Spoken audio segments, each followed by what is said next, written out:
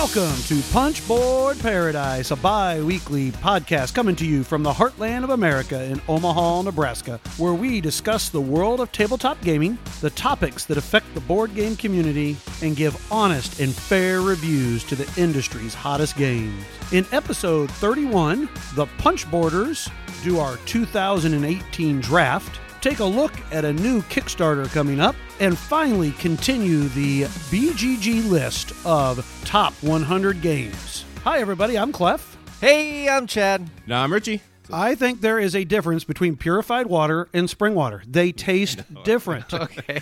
All right. I would like to know what other people think of this. Okay, we were having a big argument before the mics got turned on. I think this is lame though, because I don't know how you tell the difference. I don't think that there's. They come from the same bottling plant, most likely, Yeah. and from the same tap. No. Spring water. Now, is there a difference between like Evian or, Fuji water and like just regular Ice Mountain?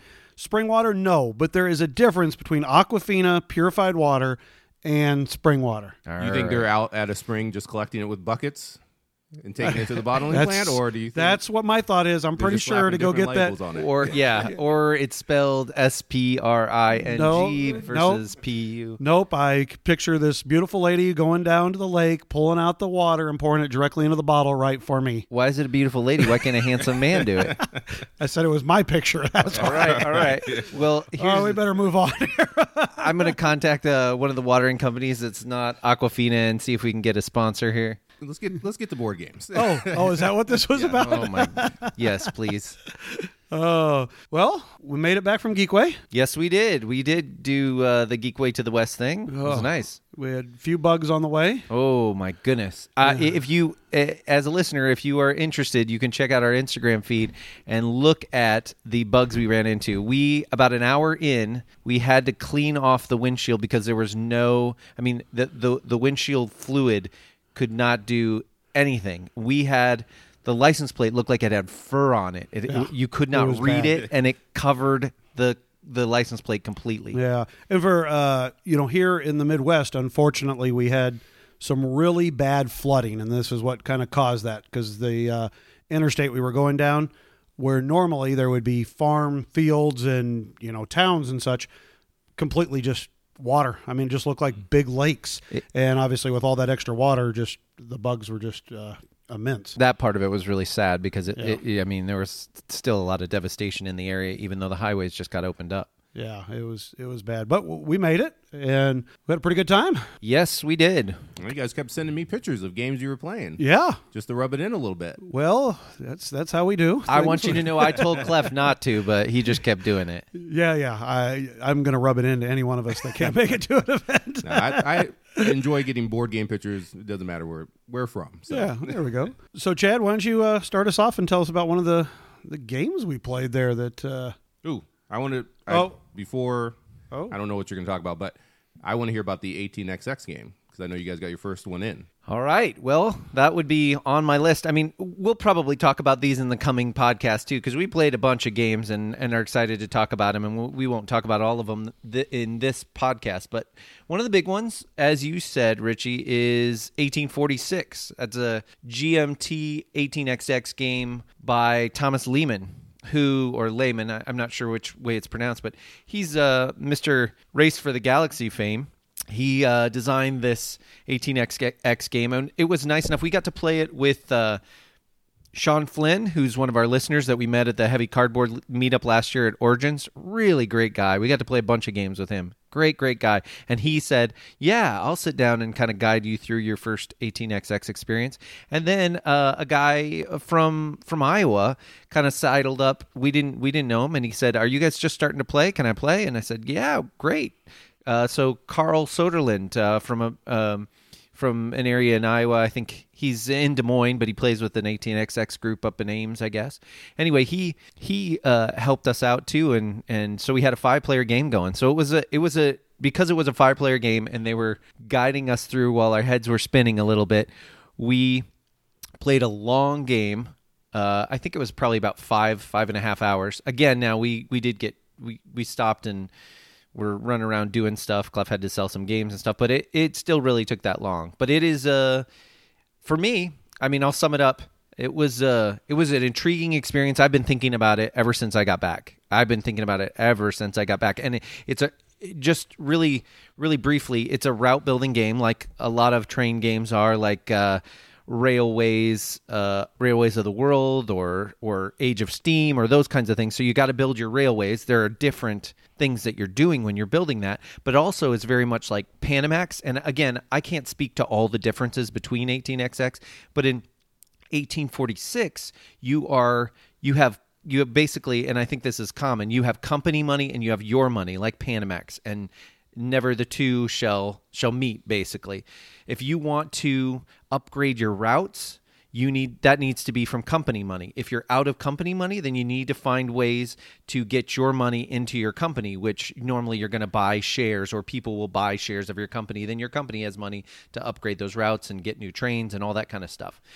And essentially, you want to kind of run the best company, which makes 1846 a little bit different than other games. That's kind of key there. Whereas sometimes I think from what I understand of other 18XX games, you don't necessarily want to run the best company. You just want to, use other people's companies back and forth and back and forth. Essentially, the person with the most personal money, not company money, but personal money at the end of the game wins in 1846. Clef, what did you think about this game? So this was really my real first experience of playing an 18XX game, which I'd been wanting to do. Here is maybe my best kind of thought process of here's what my brain was that day. If you imagine somebody who's played maybe Settlers of Catan, maybe Ticket to Ride, and you put down Lisboa in front of them and taught them and try to have them play it, they would have this like haze over their eyes and just, that's about what I felt like playing this game, was just like whoa, my eyes were just glazed over because it's so much different than anything. I mean, obviously I've played Arkwright and I understand stocks. I've played Panamax. I've got some of these concepts and I get them, but trying to put it all together and trying to figure out exactly what the best thing is to do, it was a little overwhelming. I can't decide right now. I want to play it again. Okay, I'm going to say that. It's definitely want to be played again. I just don't know right now if it's one of those things where I want to always put all that time investment in it to play for that long of a game. I'm just not sure yet. So the 5 hours, does that include the rules teach? Yeah, well? And it was a little bit more than 5 hours, but yeah, that includes everything. And again, a lot of those times we were taking turns where we're like, well, I guess, and they were helping us through, but there's also a lot of mathing out. And even the guys who knew what they were doing took 4 or 5 minutes on their turns sometimes, because they were saying, well, I could build this route, but I need to.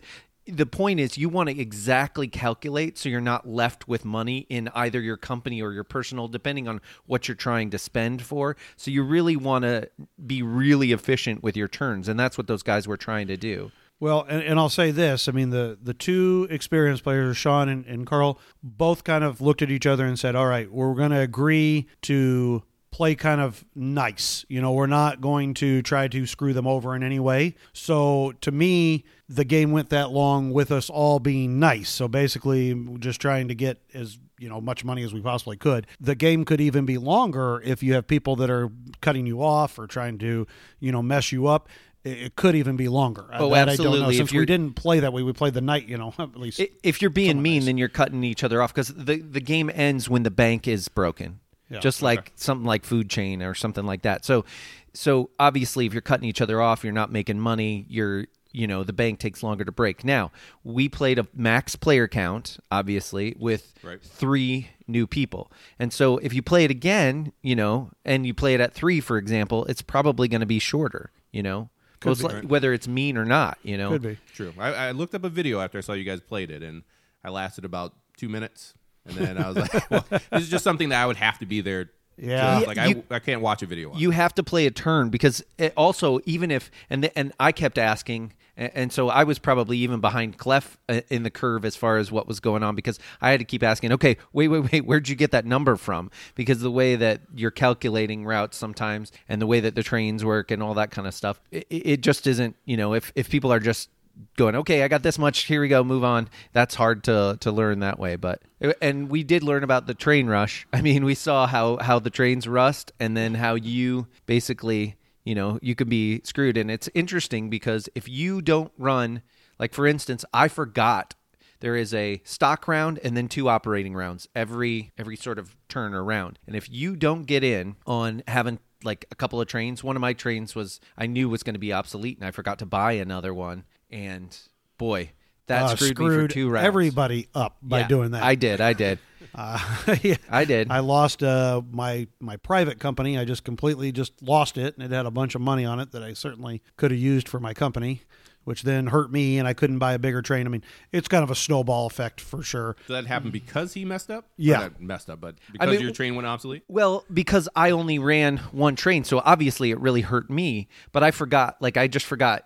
What's kind of counterintuitive is you run your route and then you have the opportunity to buy trains. So that's kind of a backwards thing. And so I was kind of like, oh yeah, I needed to buy a train, and I kept asking about it, and then I forgot when I could do it. And so basically it messed up because then after that happened, somebody else bought trains and made another kind obsolete, and Oh, and then that hit you. I like that interweaved throughout everybody. You definitely would love player interaction. You would love the interactivity. Yep.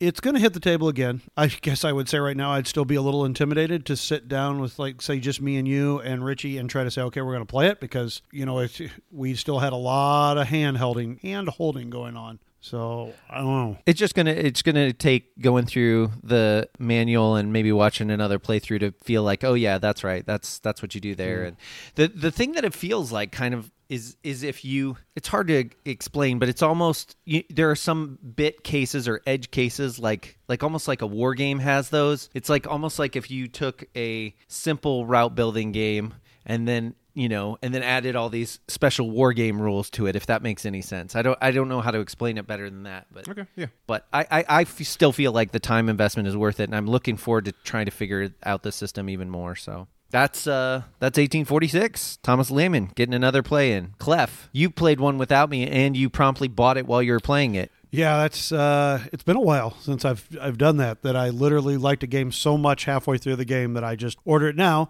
It certainly helped that I knew that if I ordered it by midnight from Miniature Market, I could get it delivered to the con the very next day, so I didn't have to pay any shipping. So that was kind of a handy thing. But yeah, I got a play in of Navigador from Matt Gertz, who obviously is Concordia, which is most people go-to game that they enjoy from him. And Imperial, right? Yes, Imperial.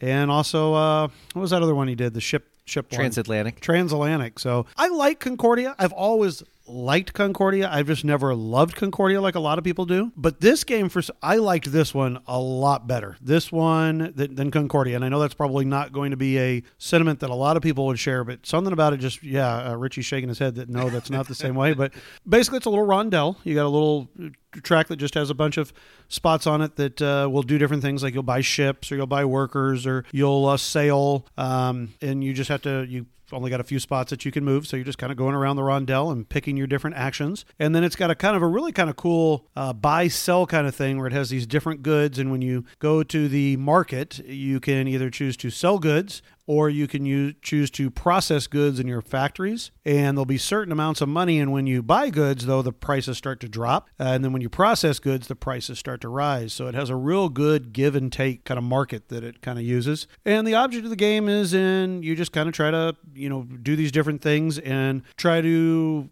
get these favor tiles, I think what they were called, the little privilege. They were called privilege tiles, yes. And you try to get those on your board, and then they're just kind of a times multiplier times what you have for those items there at the end of the game. So honestly, a very basic rule set. I mean, it was fairly easy to learn. Yeah, definitely. I mean, just like Concordia. Yeah, and I came back and I taught Richie this yesterday just to kind of do a 2-player game. And, so fairly easy, quick to teach, but yet lots of decision making, which is what I like a lot in a nice, I'd call this right around the medium Euro type of world. I mean, I wouldn't call it heavy, and it's definitely a little bit better than light, but it's got a lot of decisions in it. So, Richie, what were your thoughts on it? I mean, it's good because, a lot of what Concordia became, it came from this. So, I like that market phase. The Mercator card in Concordia is basically the exact same thing, except the values don't change. So, I do like in Navigador that you can affect the values for other players as well, which is nice. And I like that interaction there. I wouldn't say it's better than Concordia because I do think that what he took from this and then fleshed out in Concordia is overall a more solid game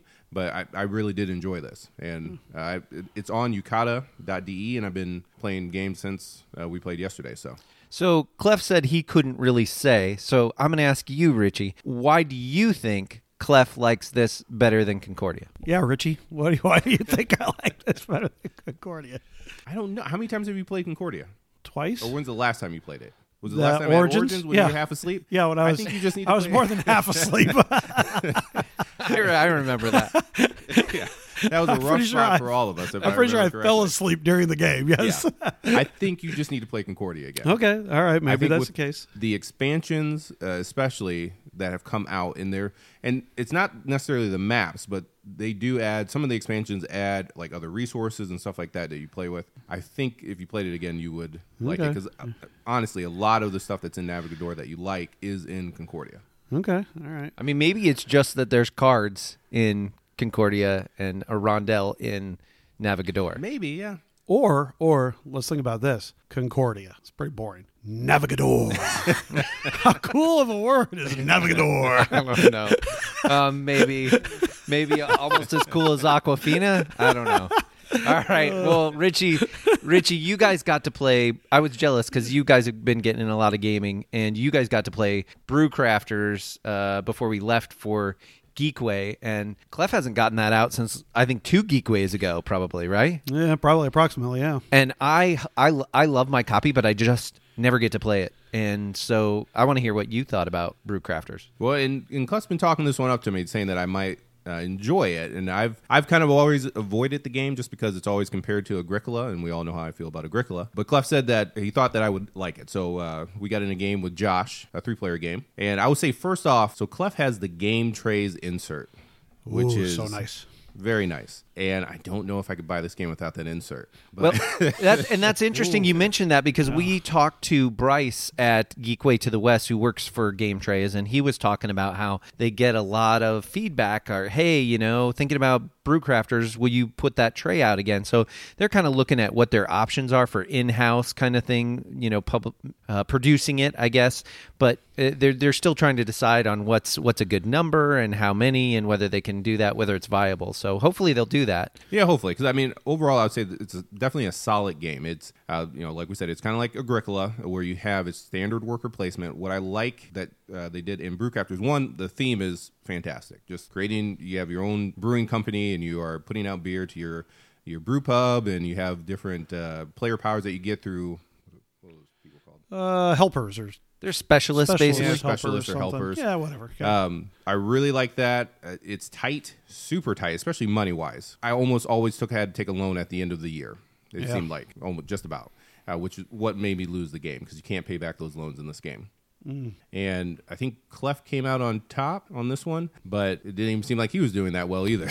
So No, that's one of the things I looked back at, like my old scores, and I was like, whoa, okay, I obviously forgot kind of how to play this. So the money is like food in Agricola, because you have to pay your workers, and that's what feels so tight. You want to get another worker, but man, can you pay the shifts that worker's going to spend, helping bottle or brew or whatever. Yeah, well, and what I think, at least for me, the part that I like about it the most is you have your normal worker placement spots that you have on the top of the board, where you go and you're getting the ingredients or getting those helpers and things like that. But then the second part of it, where you have different workers, is where the main actions are, where you either bottle the brews, or you create one, or you get lab upgrades, which are kind of either things that are going to get you more resources or eventually get you in-game victory points. And then there's a third spot that you can make your brewing facility better. Yeah. So because the big thing for me was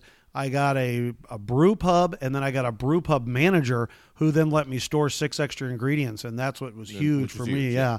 You mean you still got to pay all these people or pay for these extra things, which is part of what makes it tight. But yeah, so that area down there, I think that's almost more important than getting the stuff. And did you had 3 people. So what I like about playing this one more than 2 people is there's that spot that people can go, and I can't remember what it is. Collaborating. Yes, the collaborate, where you can kind of get different ingredients and go in on. We did not really collaborate that well. In No, the game. I think very me and end. Clef did it once. Yeah, I think there at the very end we did it, but yeah, we were kind of stingy. Yeah, I mean, I like the idea behind it. I really like the tech track. That was really cool that you can go up the tech track and get different things that way. The one thing I did not like is that no matter what, you sell your beer for $2. No matter what kind of beer it is, No matter what whether type it's of beer it is, no matter how, like, they have so there's the basic brews, and then after you create the basic brews, then you go up to these advanced brews, which take a lot more ingredients to create. And no matter what, they're all going to sell for $2. Well, I imagine the game design there was because you get a lot more points for the higher ones. They're worth a lot more points, but I guess they probably still want to try to make it tight where, okay, how are you getting the money? Because if you started getting more money for some of those, then that might swing the pendulum to where it's not as tight. Well, and then you get more workers because you can pay more, so Right, it just right. kind of snowballs, I would think, if I they would did guess, that. so maybe that's why they decided that.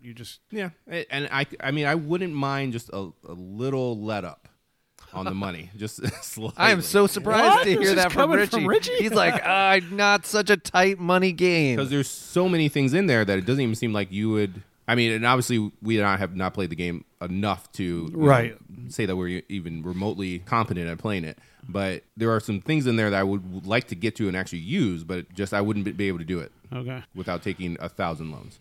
Well, regardless, I think it's a pretty good game, and that's Ben Rossett, right, from Dice Hate Me Games. Yep, it is from there. Yeah, definitely a solid game. Definitely check it out, but bring back the game trays insert. So there we go. So Bryce, you heard it from us. Bring back that Brewcrafters insert. Richie's ready to buy the game if he can get that insert. All right. Well, what else? Is there anything more that we want to just touch on with Geekway? We got to meet a lot of cool people. We had some nice meetings with some different publishers. We've got some new information coming here soon. Yeah, we'll be talking about it in the coming weeks. Some of the games that we played again, like I said, and some of the stuff coming from publishers too. We'll be sure to kind of pass that stuff on. So that's pretty exciting. Definitely we'll talk about the Brazilian Meat House at some point, too. Oh, that's right. Yeah, that's a teaser. That's we're not a going to talk teaser. about it today. All right. Next time, maybe. All right, moving on. Next thing we're going to talk about is, I think we have a contest winner, don't we, Chad? Yes, we do. We have actually 3 contest winners, to be honest. So you remember a few podcasts back when we were asking what people thought would be good names for our listeners. We wanted to do that, and we got 3 good ones. So the 3 good ones are going to get mugs. We got other good ones too, but I'm just saying, of the good votes that we got on Slack, we voted on 3 of them. Each of us picked one. We had Chitheads from Joe F., and that was the one Richie picked.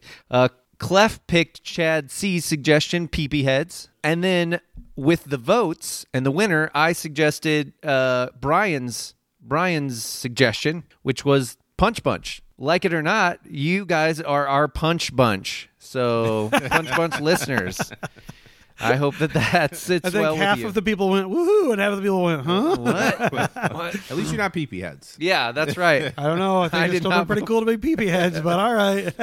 Punch Bunch is pretty cool. I like it, yeah. The first rule of Punch Bunch is you do not talk about Punch Bunch. That's I don't right. know. Ooh, that's a nice little slogan we could have. No, that would be Except bad. for we like people to talk about Punch Bunch.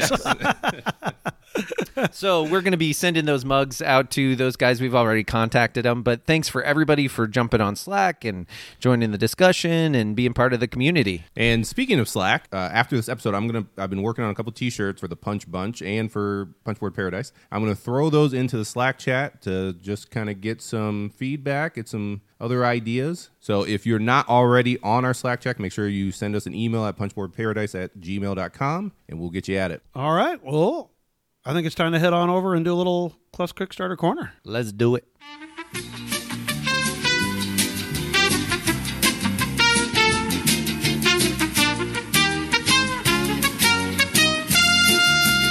Oh, boy. Love that music. All right. So today's Kickstarter Corner is going to be from a game that I really, really enjoy, and I've gotten to play this game, and it's going to be a new reprint, and it's Agizia. So this was originally produced back in 2009 by Rio Grande, and I got a chance to play this, about 5 years ago at Gen Con. A friend of mine brought this to Gen Con, and I fell in love with it. It was a really fun kind of a worker placement type of game, very similar to like a Lignum or a Francis Drake where you're going down a track and you can't go back any further. So it has kind of that mechanism to it. Really enjoyed it, and it was one of those games I always wanted, but it's been out of print for quite a while. I actually ended up getting a copy of this for my birthday. Ryan Freshman, he was a friend of mine who picked this up for me, and I was like super excited, and like I'm like, cool, I've got a copy, and this is really hard to get, and now here comes the reprint, and now everybody will have a copy. But anyways, Brian, I still appreciate the copy. So real quick, I'm just going to go through a little quickness of what the base. So this is the original game, and what, like I said, you have it's the Nile River, and so the board, and you kind of have these circle spots that are kind of moving down this Nile, and you have multiple different ships that you're going to be able to place out on these different circles, but it's kind of a first come first serve. So if you get to a circle first, no one else can stop at that spot. But then, like I said, however far you go down, you can't go back. So it's really that great mechanism of, ooh, I really want that, but if I go down there, I'm missing over all these things that somebody else could go get. But yet, if I don't get there, then somebody else could hop up there and grab it. And then the other part of it is you're kind of working to try to build up your workforce and build up your stone supply so you can help build different parts of that are kind of on the Nile. So you got like the Sphinx, and you have an obelisk and a temple, and these different things that you're trying to build up, and that's where the majority of your points are going to come from, is building those up. And then, of course, it has the wonderful feed your people mechanic, and it kind of has a little bit different of a take where you can get these different fields that you have, and some of them are really fertile fields. They'll grow in no matter what kind of weather. Then you have some that are kind of temperate that they'll do some weather but not others, and then you have ones that are, you have to be perfect weather for them to produce. And there's a dial that you can kind of move back and forth, and there's an action spot, so people can kind of mess with people. So Richie will like that part of how you can kind of mess with people on, I've got a bunch of food here as long as the weather is good. The weather's not so good. Guess what? All those fields didn't produce anything, so now I can't feed my people, and now I got to pay victory points for them. Yeah, and that's actually one of my favorite parts of the game. Yeah, okay. So anyway, that's, you can get, and then you get cards, I guess I should say, as part of these action spots. And those cards will help do different things in the game for you and give you special bonuses. Like there's one that says you can go back one, put your boat back one spot, or, back further than the last spot you went to, or maybe you can go to a spot that somebody else is. So different little powers and stuff that you can get throughout the game. Not a long game. I would say probably takes maybe an hour and a half, depending on player count. Real simple, great game. So, Chad, you've been kind of looking, what are the differences that are going to be with this new edition? Well, first of all, I wanted to say, and you hadn't said this, but it probably makes sense to you, but two of the designers on this, I'll talk about the designers. One of them I can't say correctly. I know I'm going to mess it up, but it looks like Aki Toka, maybe, is one of the designers. There's Aki Toka. It's all one word. Sounds good to me. Sorry. Antonio Tinto, Stefano Luperto, but also Flaminia Brasini and Virginio Gili. I've heard of those guys. So it's a couple of your Italian contingent that we really enjoy. Yeah. But I don't know. I'm going to say I don't know all the differences, but one of the big differences it looks like is that there is a little bit more variability in this game with the setup. So some of the buildings and stuff that you are building are going to be variable.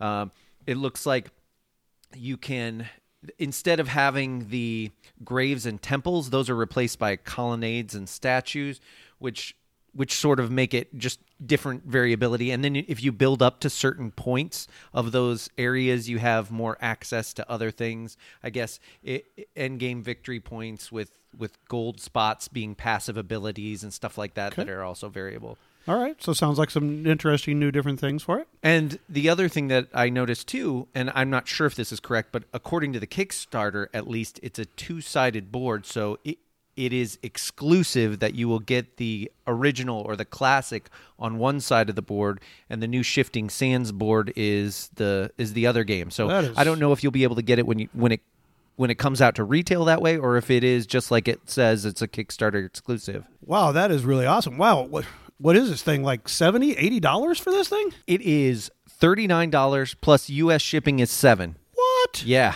So if you're in the U.S., you get all that for $46. And let me just say, the publisher is Stronghold Games. Wow. Which is a surprise from Stronghold Games, that usually their price points are a little bit higher than we're sometimes comfortable with. So Steamrollers. Yeah, steamrollers is all you have to say. But yeah, that's a great price point for that. That's a really good deal. That is amazing. And I know we've already started here in Omaha. You can do a group pledge where one person in your area can order this and you get it for a couple bucks cheaper, and then you obviously can all split the shipping. So I mean that's phenomenal. Yeah, it's huge. I think that's all we got to say about that one. Yeah, there should be 15 or 16 days left by the time this episode drops. So yeah, definitely this is to me a must get if you like medium I don't even know if I'd medium heavy, but it's definitely medium Euro, perfect in that realm right there. Guess what it's time for, guys? It's been a year since we have reviewed Nusfjord. We're going to now go through Punchboard Paradise previous plays.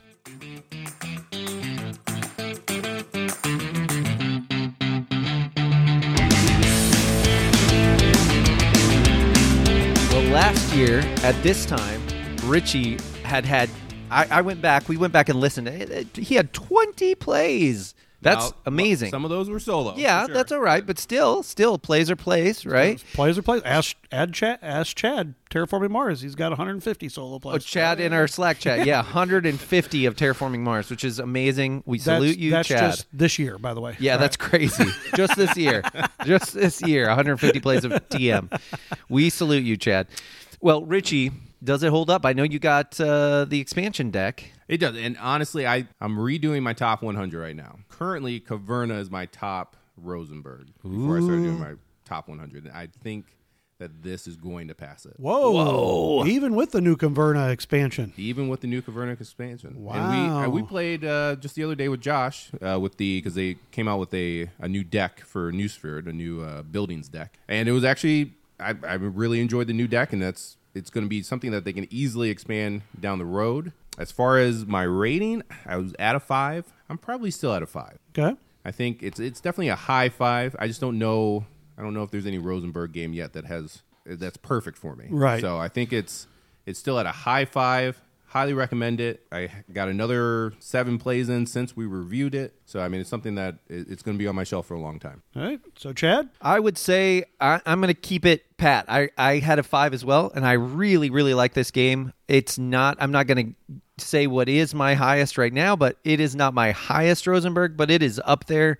There's so many great things about this game. The play time, the feeling that it gives me in that play time, how quick it is. And I don't play a lot of solo games, but I play this. I have, and I will play this one solo because the setup's really easy, quick, and it has those things that you really like from a Rosenberg game where you can tell pretty much most of the stuff is very balanced. He's really, even though he does a lot of the same mechanisms, a lot of the same ideas, he makes sure that a game is pretty balanced from strategy to strategy, I feel like. And yeah, I'm happy with this as a 5. It's not going to break my top 10, but it's a great, great game. All right. Well, that leaves me, and I rated this a 3. I believe I said a high 3. A high 3, yes. So I have gotten to play this. I've played it I think I've played it twice since then. One night I played it like as a 5-player game. Then we played it as a 3-player game the other day with the new deck, which with that new deck, I finally won my first game of this. I haven't quite played as many as Richard. So that means it's going up then, right? Because you won a game. That has nothing to do with it. But it definitely... It is now a solid 4. I don't think it's still not going to be a 5. You know, Rosenberg games are not necessarily, but for me, Le Havre is by far my number 1 of his games.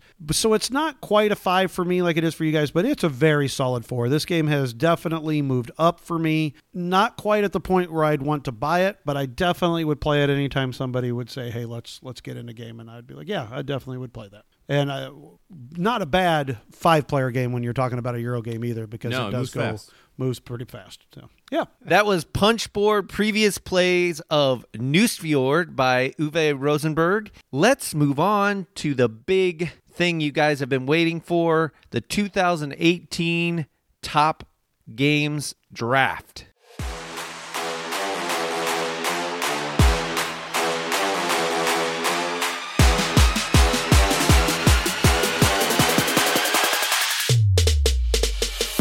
All right, with my first pick, I'm going to take... We got to roll first. Oh, All right, well, while we're rolling, Richie, why don't you tell everybody how we do our draft? So in Punchboard Paradise, we like unique lists, so that's why we draft. And we do a serpentine draft, and that means that if you draft last in the first round, you will draft first in the second round. And we are going to roll to see who picks the draft order. I want to see everybody's dice here. I don't want anybody trying to... We can't see Chad, and that's the issue. 5. 2. Yes! Oh, boy. That is... So you're going to go last? No, not even remotely. I am going first. I'm going to go me first, Richie second, Chad last. All right. Well, this is a no-brainer. No one is going to be surprised by this whatsoever. My number one, which is my number 2 game of all time right now, Brass Birmingham. It is an amazing game. I really don't need to spend a lot of time talking about it. You know, it's obviously designed by Martin Wallace and with Gavin Brown and Matt Tolman. It's just an amazing game. It's got great player interaction. It's got great strategy. It's simple enough that I feel like I can teach it to people and people can still understand and grasp at least the basic rules of it, but yet the strategy is just unbelievable. I mean, I've played this game non-solo. I've played this game, probably 20, 25 times already, and every game is still just absolutely thrilling as the last. I love everything about it. I like the original just as much. If you try to say which one do I like better, I honestly cannot tell you. I would have used to have said Birmingham, but I really just find both of them to be so amazing. I like the differences. I like the fact that, it's a little bit tougher to build rails, because you got to deal with the beer, but, beer is kind of a strategy you can go with. Some people will say you've got to go with those pottery things to win the game. That is totally not true. I have played many games where I've never even messed with the pottery and still won the game. There's certain things that you kind of have to build rails, and there's certain places that are better. There's certain things that you try to do in the game, but I've won the game in multiple different ways. And I just said I wasn't going to talk about this very much, and I feel like I've rambled on too much. So in my number 1 pick, Brass Birmingham. Richie, what's your number 1? I'm going to go with Newton, I think. Okay. Yeah, I'm going with Newton. I already said it, so I'm going with Newton. What are you going to try to read her eyes and go, ooh? I might. All right, so that's Simone Luciani and Simon here in the States. Original publisher is Cranial Creations, and this is a game that actually Clef has almost destroyed this game for me because every time I play Clef, I lose by about 50, 60 points. It's like, because I do that to him in Nippon. And that's like every game for me with you guys. So that's you guys basically destroy every game for me. So despite getting killed in the game every time I play it with Clef, it is a fantastic game. Just solid. I love all the mechanisms. Obviously we reviewed this, so we've talked about it, so I won't go on about too much. But I love all of the different mechanisms that are going on, and I love that you have basically 5 actions per round. 6 rounds, and you got to make it all work and get some points. And I have not figured that out. Clef has, but it is a fantastic game. So Newton for my first pick. Great pick. Those are both great picks. They definitely would have been on my list. So good job. Well done to you both for drafting those. I get the turnaround, which is good. So I'm going to take a couple that I really, really like. Next up for me, my first one is The Estates from Capstone Games. Now, it was originally Neue Heimat, but that was not available in the States very readily. So Capstone Games made this edition of it. I'm not sure how many of the rules are different, but the art is all different. So we agreed ahead of time that this could be in play because it has a different name and a different listing. The designer on this is Klaus Zock, and I'm happy with this being my number 1. Obviously, I love the games that you guys picked, but I really love this game so much. It's such a great game. This is one of those games that I can win pretty often when I play, but I don't necessarily. I just enjoy the play of it, just messing each other up and just watching each other's plans go to hell. It's a fun game to play. There's tons of interactivity. There's tons of talk around the table. It's usually about a half hour, if that, especially if everybody's moving. And it's just, it is actually one of those games where, yes, you're trying to figure out how much is going on, but there are plenty of good decisions and you can still chat with each other and you're just chewing each other out.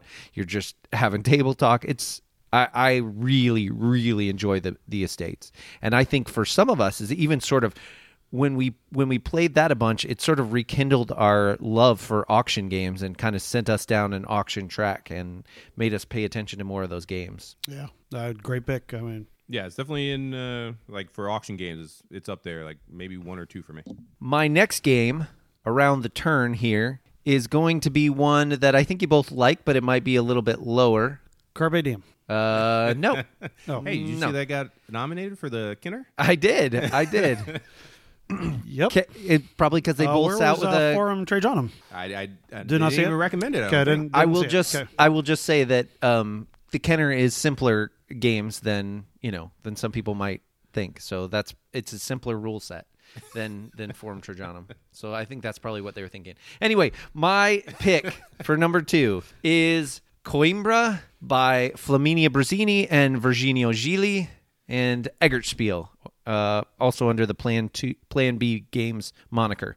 I love this game. This is a great dice drafting game. I just taught it recently to some new people. They had a blast playing it, and they were surprised by how much they liked it. And it does have a lot of iconography coming out of the gate with all those cards, but the interactivity of taking cards and taking resources and how you do those, there has been talk about how the purple strategy is strong. Everybody can vie for that purple strategy, whether you're first player or not, and the way that the cards come out. And I've seen people win with other strategies as well. I have the new mini expansion with the dice box and the 2 colors for each die, and also these bells that sit on the tracks that you want to move up and can get you bonuses if you hit those bells. But I haven't gotten to play it yet. I'm pretty excited to do so. Anyway, this is one of those games that not only is it fun to play, but it's beautifully produced. Money well spent. Coimbra is my number 2. Yeah, amazing, great game. I really want to play that expansion or that little mini thing or whatever. Oh yeah, because you picked that up not too long ago, right? Right. Yep. Yeah, definitely need to get a game in that. All right, Richie, what's your next one? All right, my next pick is going to be Teotihuacan City of the Gods, and another game that we reviewed. I think I gave it a 5 when we reviewed it, and it's probably still there, but it's just a solid kind of giant rondel game and we all like rondels here. But yeah, I just like that, there's a lot of different strategies you can go after, and it is a little intimidating when you see it set up, but honestly, I don't think the rule set is that complex. We were kind of talking about this the other day, about how complex rule sets are getting, and where it's nice to see these games where they have kind of a simple rule set but a deep strategy. And I think Teotihuacan hits that perfectly. So. And I would say, too, I'm excited to get this back to the table with a player aid from BGG. I can't remember the one I was looking at, but there are a few good player aids on there that have that checklist. So you go, you roll your dice, now check for this. Do you have this bonus? Okay, you do that, then you do that, so that you don't forget, because it's easy to do even with multiple plays of this game. Yeah, I've got some printed out that I've been using here of late, which does help it out quite a bit. I'm also looking forward for the new expansion for the Teotihuacan. It releases at Origins, I think, right? I believe that is the case. So back to me. All right. Well, no joking aside here. Joking aside. No joking aside. Not joking. Not sure what I'm trying to say. My next pick is 100% Carpe Diem. This is from Ravensburger. Yes, maybe the quality of the game is not spectacular. Doesn't matter to me. I can play it. It makes no difference to me. It is, as Chad was just kind of saying earlier, has a nice, simple rule set. And this is kind of what Richie and I were talking about, where some games nowadays are so highly complex in what you're trying to do. Sometimes you lose a strategy in them because it's so highly complex. These are simple rule sets of simple things to do, yet the strategy is immense. And you have lots of great player interaction and getting to pick those cards and trying to get the discs where you want them to score those points, and somebody gets to one before you. Just absolutely great. Scales amazingly, because you have where in a 2-player game you take 2 tiles off and it clears, or 3 players and 1 clears. So just perfectly done. I mean, this game, when I'm redoing my top 100, it's not going to make my top 10. There's no way of that, but it's definitely in the high 20s, maybe in the 30s, somewhere in there.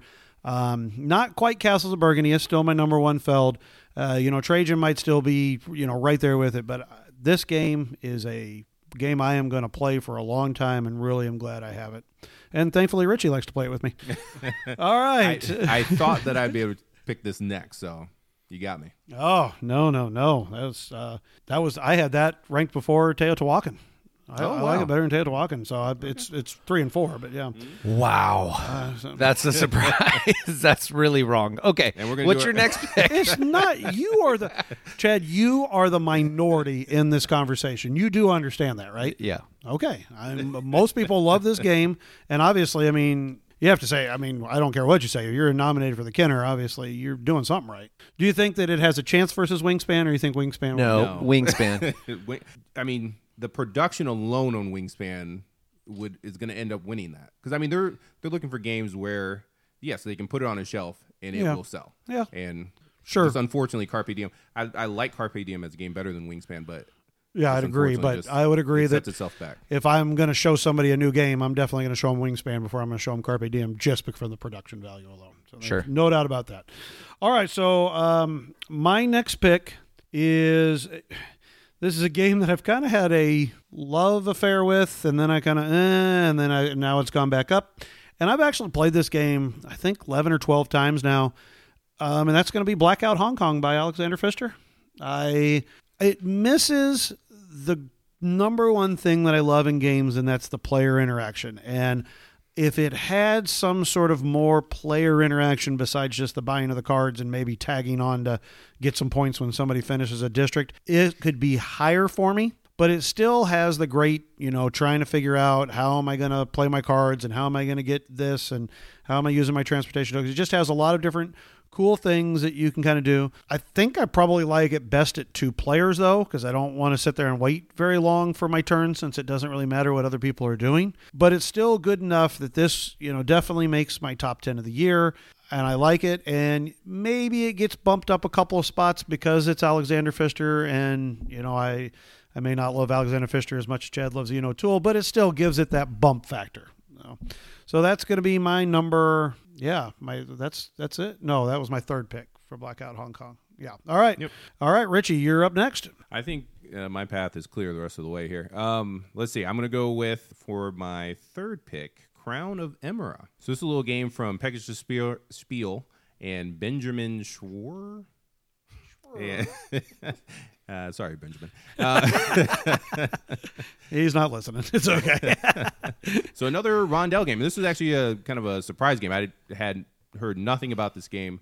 I think I saw like a little video on it. Ended up ordering it from Germany. And it's just like a little Rondel game. You have 2 Rondels. You have 2 workers. And you're going around taking actions. One of the Rondels is just for resources, and the other one is where you're taking actions and scoring victory points. I don't even think we've talked about this on the podcast yet, have we?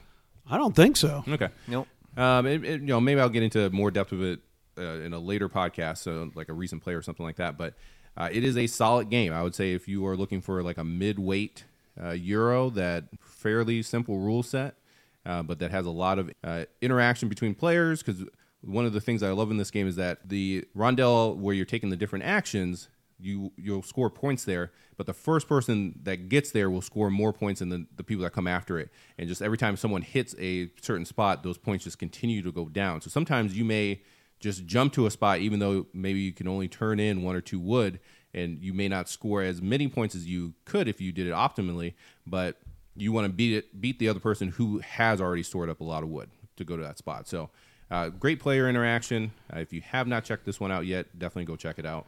Crown of Emera. Well, that's a pretty good pick. I like that game. I'm glad that Richie owns it. So Chad, I'm gonna give you the inside scoop right here to win the draft. If you want to win this draft, just pick Root before it comes back to Richie, because everybody will vote for Root, and you'll win the draft, even if it wasn't one of your next 2 picks. This is true, because Richie thinks he's getting it back. I will burn my own house down.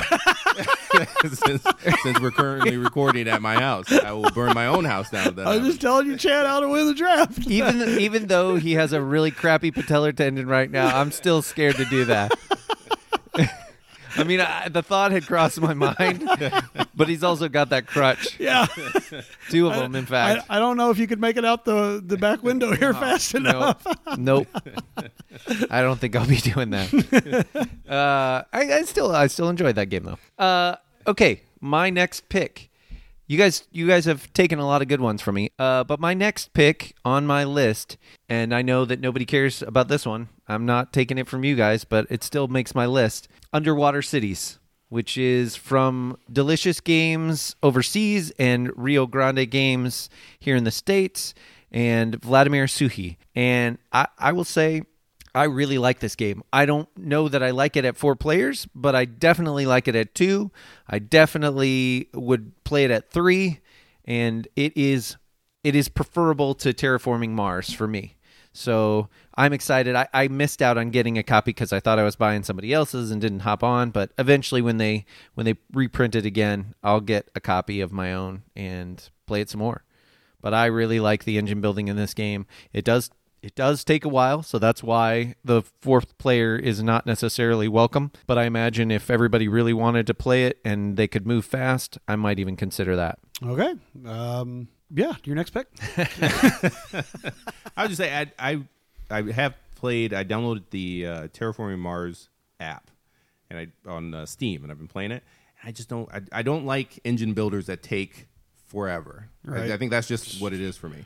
I like something that's. I mean, if I'm as far as the long end is going to be Lorenzo, obviously, since that's my number 1, like 90 minutes. That's where I want to be at max if I'm going to do an engine builder. And I'm sure, like with these games, if you know them so well that you know all the cards, it's going to go quicker. But for me, I'm not the type of player that is going to play the same game over and over and over again. So Terraforming Mars just has, and I realize we're not talking about Terraforming Mars, but too many cards for me to ever be able to say, oh, I know the game that well. And Underwater Cities felt similar to me, where I'm still worrying about these cards that I'm trying, and then all of a sudden I'm like, oh, 3 turns later, I forgot to use this card, and so it's just a little too much. Not that I don't forget stuff in Lorenzo sometimes, but not as much. Not as much. It just doesn't seem like you have as much. I don't know. All right. Well, with my next pick, and I know this won't be. Can I guess? I'm going to guess. No, I'm being serious here. Okay. I think you're going to pick the People Stand on Top of Each Other. That's a good guess. Good job. Is that right? Yeah. Woohoo! Oh, wow. I forgot that was even 2018. Yeah. Yeah, I think that this is an unsung game. It came out earlier in 2018 and just didn't make it to the back end of a lot of people's lists, I think. But I still really like this game. The only problem I have with it, and it's Castel. So Castel by Renegade Games, and this is by far my favorite. Well, Clank is a great family game. My family loves Clank, but if I get to pick which game, it's going to be either Arboretum or Castel. That's my favorite Renegade game that they put out, I think. And so I love. I'm not a big tile layer, but I love what this does and how you have to move around to the different places and score by breaking the rules with your different powers as you're moving around the board. There's plenty of interactivity because you're racing to try to get certain people to draft and certain powers to draft to win the competitions that are in each location. So you're basically, the only thing that's wonky in it is how the powers break the normal rules, because there's some stuff with width of the human pyramid, because you're building human pyramids. There's some stuff with width of the human pyramid and some stuff, that kind of break that. And it isn't, your first play is kind of confusing. So you want to make sure you really look at the rules before you do that. That's my one niggling criticism there. But overall, this is an underrated game from last year to me, and I'm happy to get more plays of that one. I want to try it again. I've only got the one play of it in, and that's never enough to be able to tell. I didn't hate it. I just wasn't enthralled with it, but I want to get it another shot. Yeah, it's a solid game. I still own my copy. I've played it a couple times since Chad taught me the game. And yeah, like for some reason, the rules don't necessarily make sense, like the different powers right away, but overall, it's a solid game. That's cool. Yeah, and I forgot to mention, this is from designer Aaron Vanderbeek. Also, I think he guest starred in Dawson's Creek, but he's a man of all talents, I guess. It's sort of a Renaissance guy. But okay, so moving on. What pick did you have, Richie? I think Clef can guess this as well. Yeah, I can guess this as well, but I just am trying to picture Chad as like a little teenager sitting there watching Dawson's Creek as a little kid, just kind of cracks me up. All right, Richie picks Root. All right, moving on.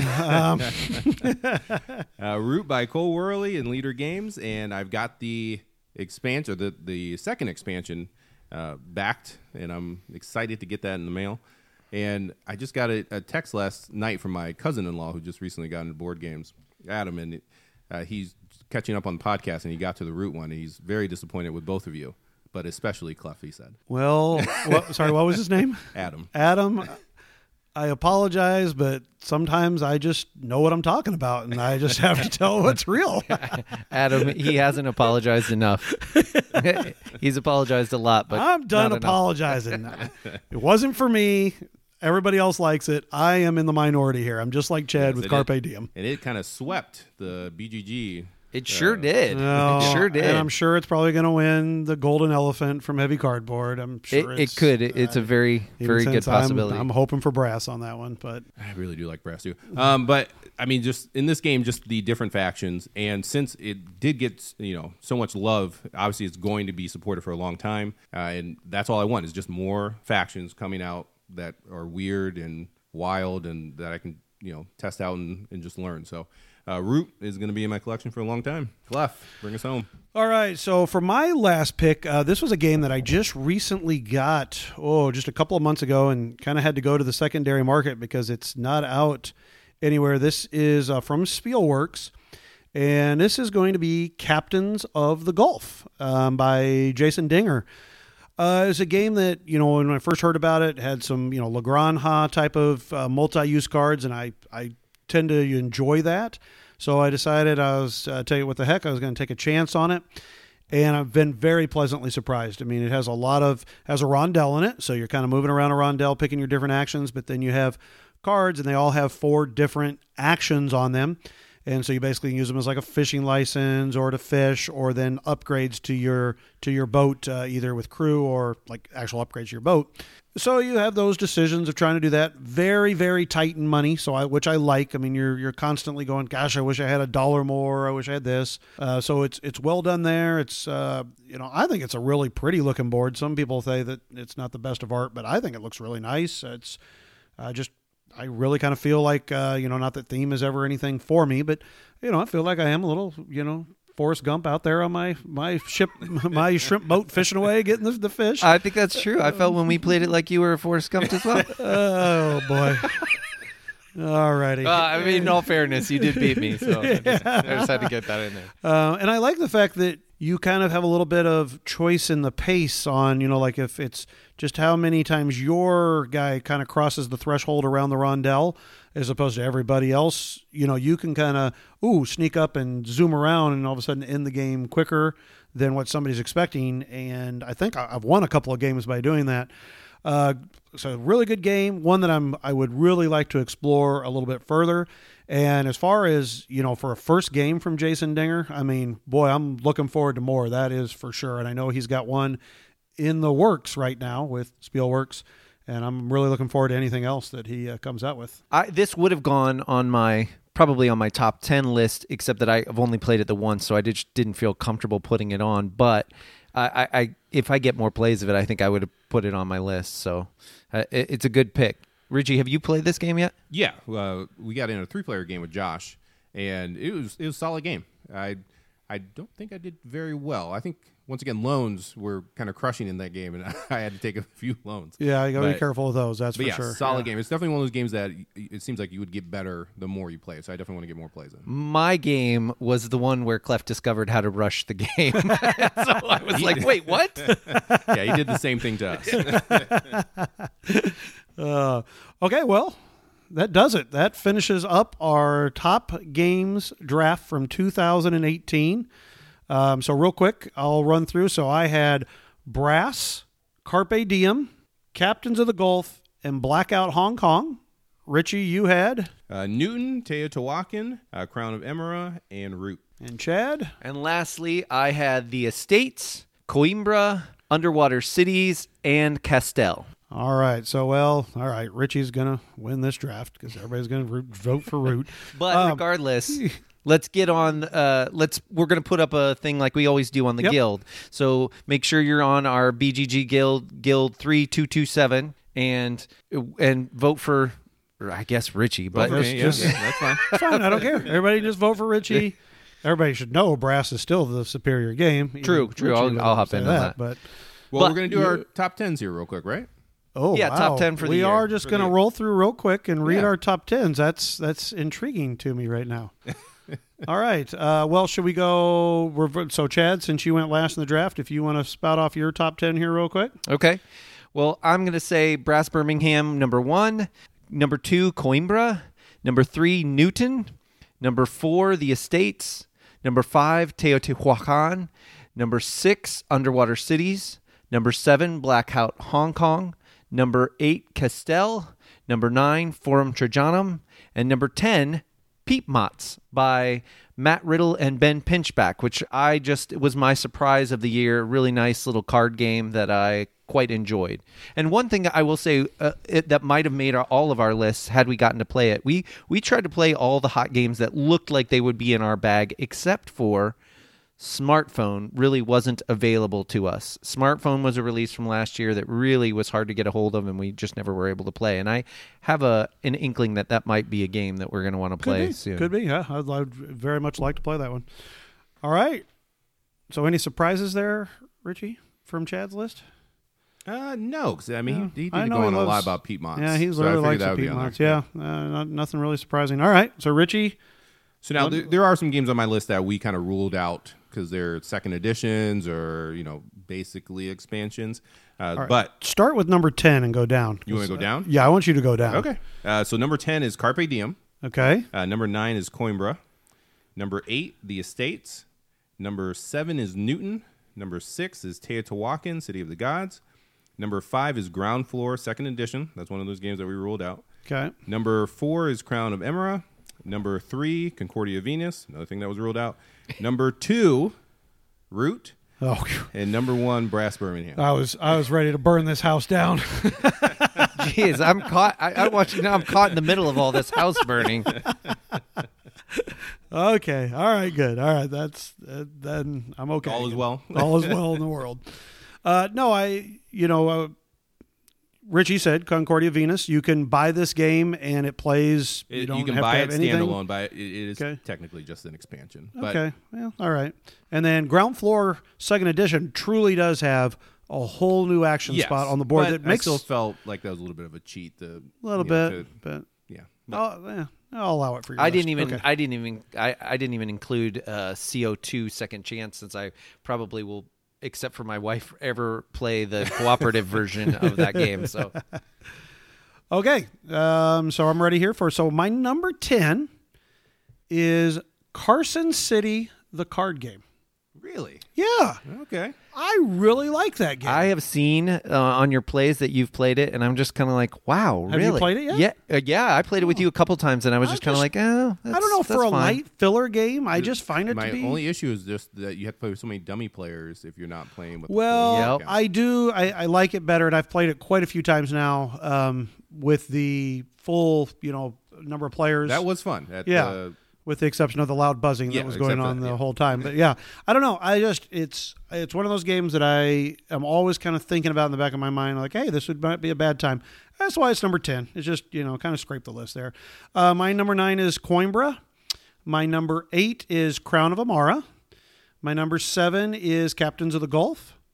My number 6 is Blackout Hong Kong. My number 5 is Teotihuacan, or however Chad says it, that Michelle hates how he says it. Number 4 is The Estates. Number 3 is Carpe Diem. Number 2 is Newton. And number 1 is Brass Birmingham. So not anything Surprise. big No, surprises. no surprises. Well, the Carson City. Carson Yeah, City. that- that's true, yeah. Your top 10. Yeah. There we go. Still quite a few. I went through and just real quick, and I mean, it may be more, but just off the top of my head, I looked and found 61 different games that I played from 2018. Richie, you figured out how many you'd played? I ranked, I don't know if this is everything that I played, but I ranked 43. Okay. So I don't remember the number I came up with, to be quite honest Probably with like you. 200 or something. Yeah, I'm sure it was more it's than both of you combined. Yeah, that's Yeah. what I kind of figured. So, but I'm sure, as Chad said, there are games out there that I still haven't gotten a chance to Rising play. Sun for me. I still have not had a chance to play Rising Sun. That would probably, may not crack the top 10, but it'd be high. Well, Yeah. Clef will play that with you. Sorry, I don't own it. Too bad. All right, moving on. So that finishes up our 2018 So I think we're just ready to finish off with our continuing segment. Our BGG Top 100 Countdown. And we got some compliments on this. I mean, we've had some compliments, which is nice. But one of the people that we talked to at Geekway was Mark Spector, owner of and publisher Grand Gamers Guild. And he said he liked the segment, but he was disappointed that we're going to one and then it'll be over. So, we'll talk about that. I still have yet to get off my keister and do that survey that I'm going to send out to everybody so that you guys can have your input, because we do want to know how to make this podcast better for y'all. So we might just go back and count upwards after 100 if enough people enjoy the segment. But for today, we're moving on to... Well, we're starting off with number 60, Clank, a deck building adventure. We've all played it? Yeah, definitely. Yeah. Like Chad said earlier in the episode, it's a great family game. Yeah. For a deck builder, because you enjoy this one as well, right, Cliff? I do. Yeah. I'll say for a deck builder, it's not. That's just a piece of it, which is nice. The running through the dungeon is actually pretty fun, especially as a family game. Yeah, I like the fact that you're doing something with your deck. I feel like, okay, the choices I make will directly influence how I'm kind of doing it, which is different than Dominion, which is you're basically just building your deck and just kind of going through it. So solid game. Certainly not a game that I necessarily want to play all the time, but if somebody pulled it out and was like, hey, I'd like to learn this game, I'm definitely there and be willing to teach it and play it. This, to me, is a great next step game. So people have played a couple of board games, and you kind of go, this is what board games can do, you guys, and show them this game. And people have a lot of fun with it because, again, it has Euro mechanisms with the deck building, but with drawing the cubes randomly out of the bag for your life points, there is a stand-up quality to it. And I think we even might have talked about that in our stand-up moments draft, but there is a stand-up moment quality to Clank where you're trying to get out there and you're sweating, avoiding the dragon, and that nice little push your luck where you have fun with it. So we have that. The second board, the water board, I can't remember what it is, the one where you're fishing underwater. I can't remember. We have the mermaid and Sunken Treasures. Yes, very good. Thank you.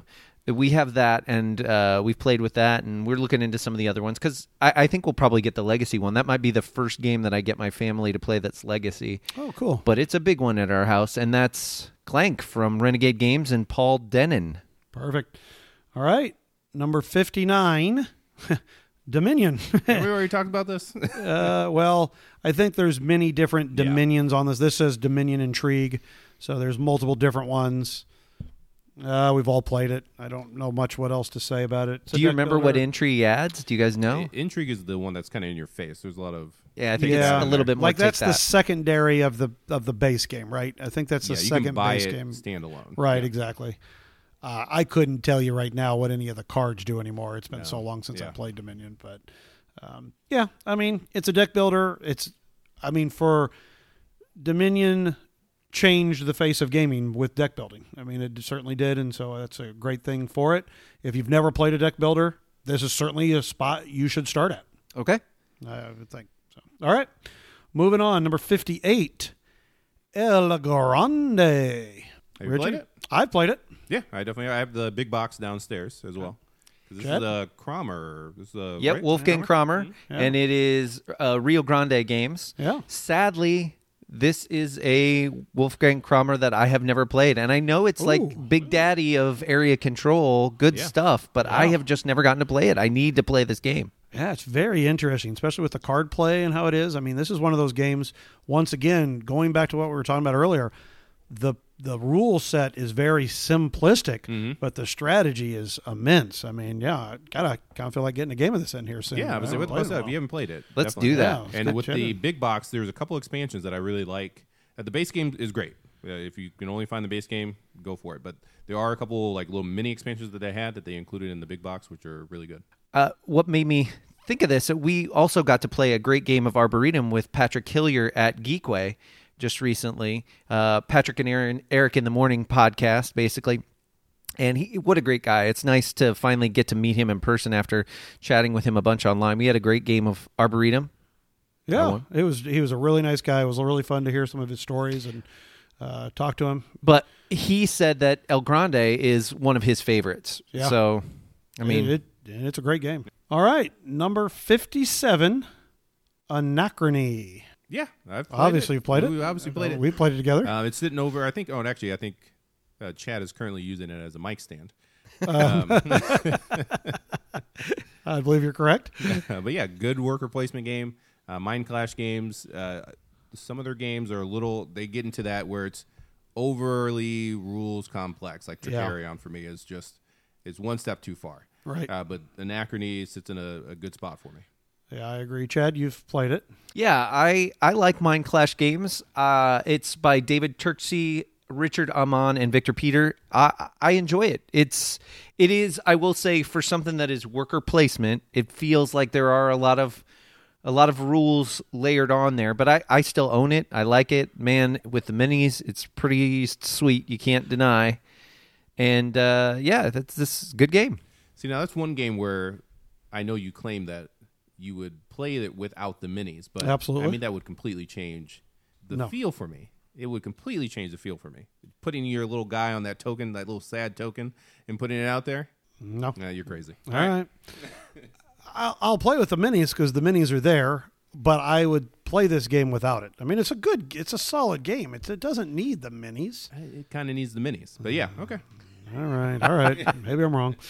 All right, moving on. Next game on the list. I think maybe you guys have heard of this one. Codenames. Yep, I've played it quite a bit. I would say Codenames Duet is my favorite version of Codenames. Totally would agree with that. Yeah, I think it works best. But at two, really. But I still love Codenames. Because everybody gets to be the clue giver, right? Right. Yeah.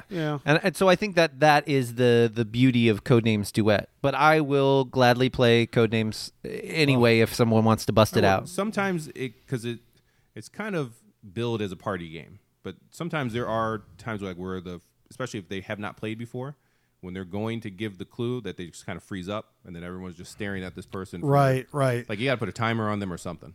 I have played many code names that, kind of fall flat as a party game where it's like gets too serious. And then I've played some games where it's just hilarious fun. I mean, I just recently played a game and my friend Dan Smith at some point was like trying to convince people that a tube was going to be stood for like a meat tube or something. He's like, like a tube of meat. And everybody's like, no, you don't buy meat in a tube. What are you talking about? I feel like I feel like my mind is going crazy agreeing with Dan, but it does come. It does. Do not agree with Dan. It comes in a casing sometimes. When you buy hamburger meat, that's like a tube. Yeah, that's but a this casing was. thing. I think it was my son that was giving this clue, so he was not thinking of a meat tube when he was giving this clue. This is moving down a strange road. Let's not talk about meat tubes. Let's move on. All right, next on the list is Eldritch Horror. I'm going to guess none of us have played this. You're going to guess correctly. I have almost played it, I think. I have Arkham Horror, the card game, which I think that is basically just a solo game. I might play it too, but it's a great solo game. I've always thought about picking up Eldritch Horror for like Kristen and Stefan. They like Lovecraft type games, but just the time investment in it runs long. So it's like a 4 or 5 hour game. Would I like this game, Richie? No, Okay. not at all. Not at all. Not at all. In fact, maybe I would punish you with playing it if I... That would be a good punishment. I know, right? Why do we need to punish me? I do. I haven't figured out yet, but I'll come up with some something. type of contest where the punishment is... Whoa, no, I already had to play that Thunderstone Quest game. No. All right, so... this is Eldritch Horror is from Fantasy Flight, of course, and Corey Konitska and Nikki Valens are the designers on this. But yeah, I mean, I will say Cthulhu for a start. Like this is sort of a let's all play a thematic storytelling, dice roller kind of game. And for a start, you lost me at Cthulhu. I am not. I will try Arkham Horror, because I've heard so many people talk about it. I'll try that card game. But man, I really hate Cthulhu. I just hate it. It's irrational. I just have no feelings one way or the other on them. Yeah. But I mean, it's supposed to be a streamlined Arkham Horror, and I think that this was supposed to replace Arkham Horror, but of course they still support Arkham Horror with expansions as well. So, but yeah, if you're into this, Well, I know years ago my brother-in-law made me play a game of Arkham Horror, and yeah, that'll never happen again. So I know that's like give me a streamlined game of Monopoly. Yeah. So that is one of the few, though, I think that none of us have played. Yeah. It's very unusual. All right, moving on to number 54. I know we've all played this one. 5 Tribes. Richie, this is one of your favorites, isn't it? It's gone up. So my first play was terrible. Okay. It was a 4-player game. 3 of those players had AP. I was not one of them. And this is a game where AP can just kill the game because it will drag on way too long, especially at 4. I think it's a great 2-player game just because you get those. You can try to set yourself up for a double turn. And it's something that I'm glad that I tried it again after that game because it has climbed, especially with the expansion. And with that expansion, the double turn is even more important, the Whims of the Sultan, because there are those big point tiles out there, so you're trying to race to get those. So that's what makes having a double turn and wagering more points in a 2-point game more interesting. Yeah, we got to play that one of these days if we get a shot, because I have not gotten to play that expansion. I've played all the rest of them. It is a game I've always enjoyed. Definitely, like Richie said, I just want to play with people that look and go, there's probably a good move, and then they just take it, not as opposed to, mapping out 15 different moves and trying to figure out which one's best. But if you got people playing like that, yeah, I enjoy it.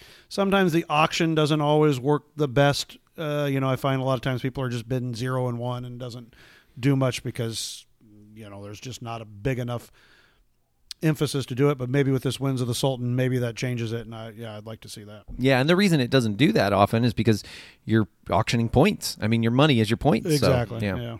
But that's from Days of Wonder and Bruno Cathala. All right, next on the list is going to be, now here's going to be one of those things where it's going to be 2 different editions on the list. This is Twilight Imperium 3rd edition. So I know for a fact I'm the only one who has played the 3rd edition because I taught you guys both the 4th edition.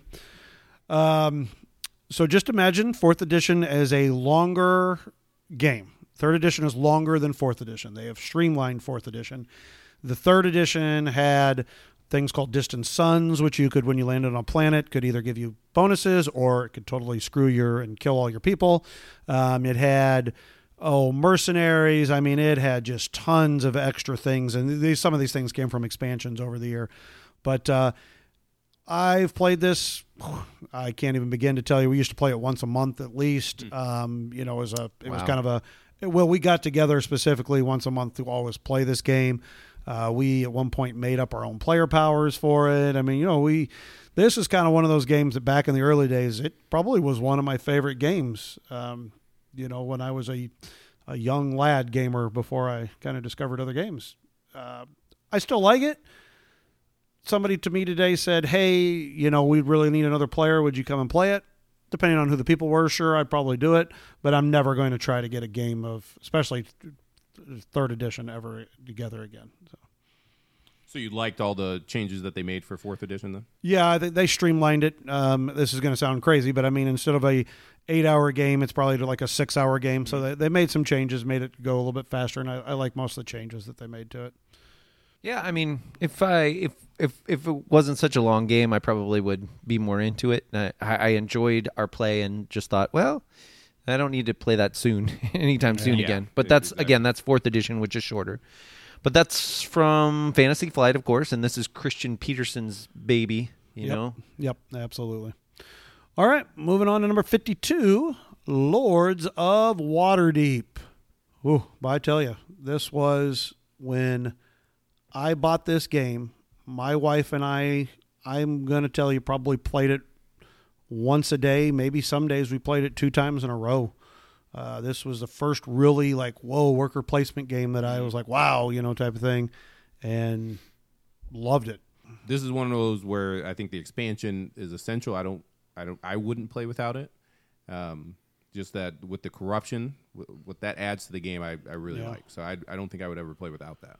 So, Chad, you just got a play of this in at Geekway, just kind of teach a new player this game. Well, I actually didn't teach it. He had played more times than I had. Okay. But he wasn't clear on the rules, so we just kind of reviewed it. But we played with Lee, our friend Lee, and I had never played the physical version before, which Oh, can wow. be hard to do if you've ever noticed that, Wow, because you don't okay. know what the setup is and stuff. So I played a couple times on the iPad, and I have to say I was okay. If I'm going to play a gateway worker placement, I think I actually prefer Stone Age. What was going on with me was that it just kind of annoyed me that I kept getting those mandatory quests. Like, he had drawn a whole huge hand of mandatory quests, and that was pretty much So for the just kept start of the screwing game. you. All I was doing was those mandatory quests, and was kind of annoying. It just felt really weird and out of place, some of the take that in that game, but I don't know. Well, for my wife and I, when we played 2-player a lot, we ended up, there was points where we took out a few of like the really mean cards that were there. We took those out, and then Richie's shaking his head. But this was for my wife. Believe me, because I don't want to make my wife upset. So I'm like, sure, we'll take these out.